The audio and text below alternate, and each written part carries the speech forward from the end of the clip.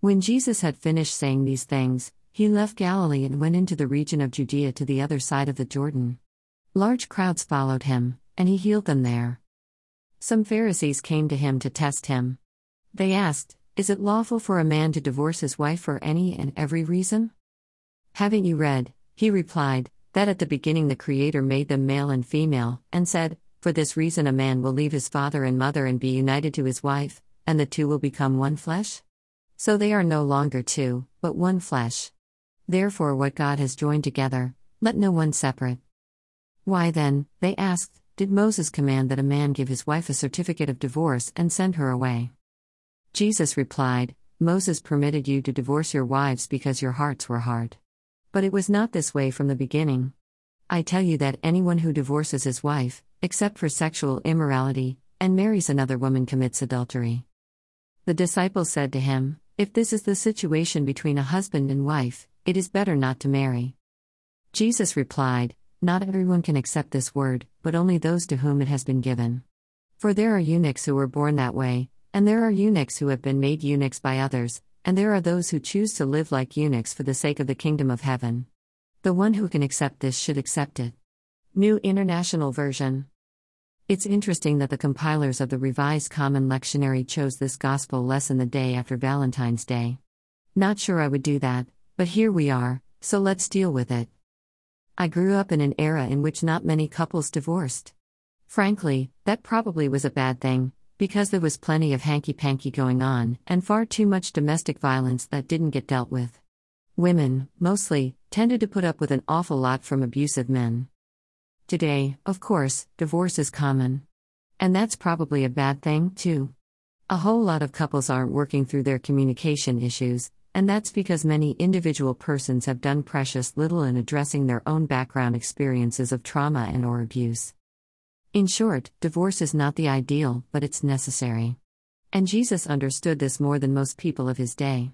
It isn't supposed to be this way, all this interpersonal crud, heartache, and pain. Yet here we are, having to navigate broken relationships, busted marriages, and bewildered children.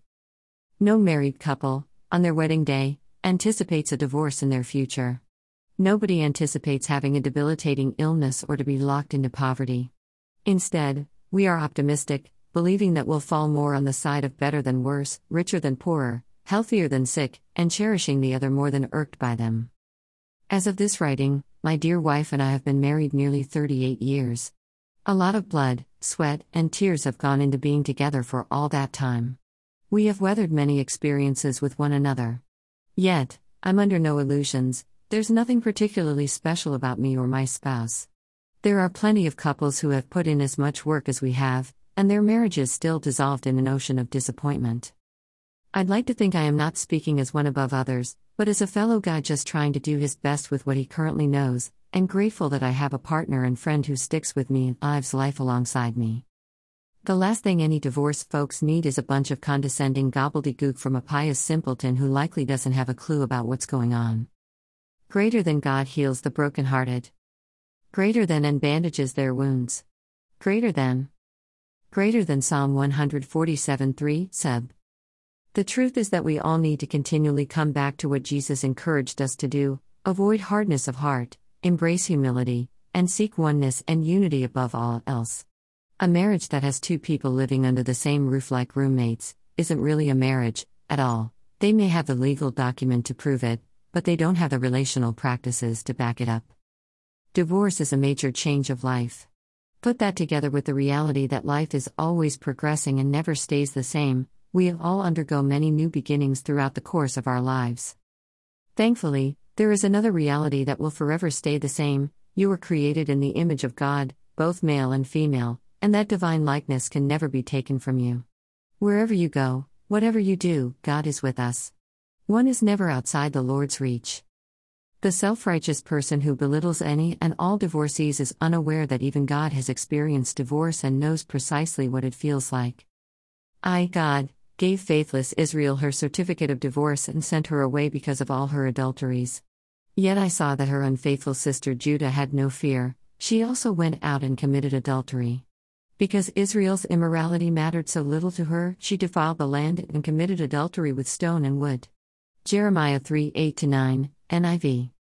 Perhaps your frame of mind right now is that you can barely see beyond today and cannot even imagine what will happen tomorrow. No matter the circumstance, regardless of who you are, where you have been, or where you are going, there is a God who exists on heaven and earth who completely knows and understands your situation. And the Lord stands ready to help you begin again and start something new. Where hearts are broken, grant your healing. Where trust is eroded, restore good faith. Where bitterness has taken root, plant seeds of forgiveness.